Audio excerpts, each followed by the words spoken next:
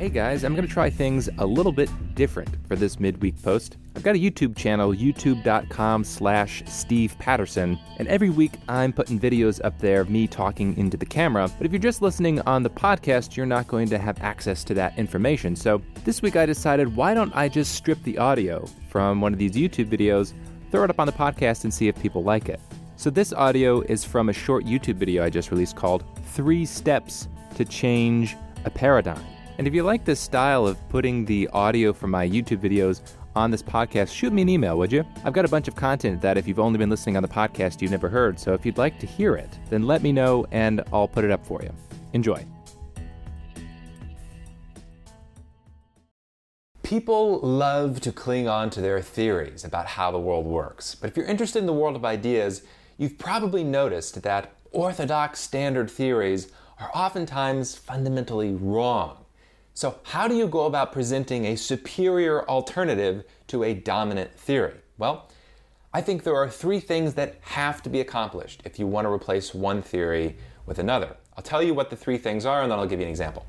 The first thing that has to be done is you have to demonstrate where the shortcomings are of a particular theory. That means you have to demonstrate what phenomena is not explained by a particular theory, or you have to demonstrate some kind of conceptual confusion or internal incoherence in a particular theory. 2, you have to demonstrate where your theory or the unorthodox theory solves those problems. So you present the problem and you solve the problem by presenting an alternative theory. That is not enough. This is the one that people always overlook. The third thing that absolutely must be accomplished is you have to explain in your theory why the theory you think is wrong had predictive power. Why did the theory that you think is wrong, why did it work so well? So, let me give you my favorite example, the Ptolemaic model of the solar system, which says the Earth is in the center of everything, and that all the planets and all the stars revolve around the Earth in a perfect circle. It is a beautiful theory. It has incredible predictive power. The Ptolemaic model of the solar system can satisfactorily explain the motion of the stars.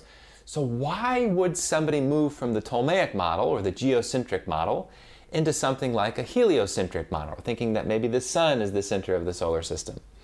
Well, what has to be done first is you have to demonstrate where the theoretical shortcomings are of the dominant theory. So in this case, if you observe the changing phases of Venus, that is not satisfactorily explained in the Ptolemaic model of the universe. So we have a problem with the theory. You say, that's the problem.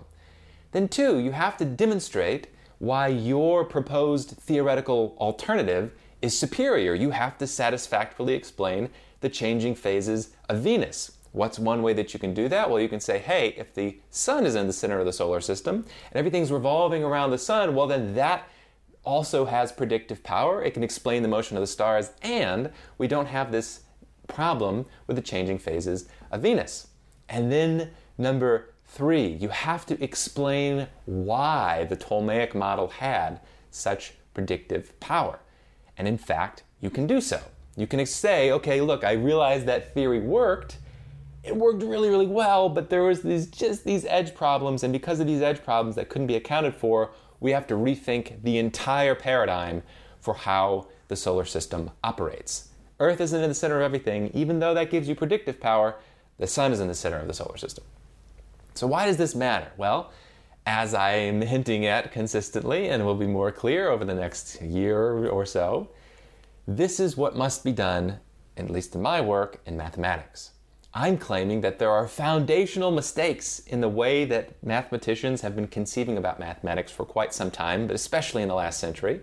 So I have to explain, in this case, the conceptual problems with the traditional way, the standard orthodox way of thinking of mathematics. 2, I have to demonstrate where there's a superior theoretical alternative, so where finitism solves the problems that are presented with the modern paradigm of thinking about mathematics. And then 3, I have to explain why the modern way of doing mathematics works. So concretely speaking, there are conceptual problems with calculus. People think that in order for calculus to work, it has to include actual infinities. So what I have to do is say, no, it can't include actual infinities. There's conceptual confusion. 2, I have a theoretical alternative that preserves the explanatory power of calculus and then resolves the conceptual difficulties. And 3, I still can explain why the inaccurate way of thinking about calculus works. So that's something I've done just a tiny little bit in some of my writing, but I'll continue to do in these videos and other pieces of writing. So if you are a thinker in some particular area and you think the dominant paradigm is wrong, you have to accomplish these 3 goals. Where is it wrong? Why does your resolution solve those problems? And then why has the dominant paradigm been so successful?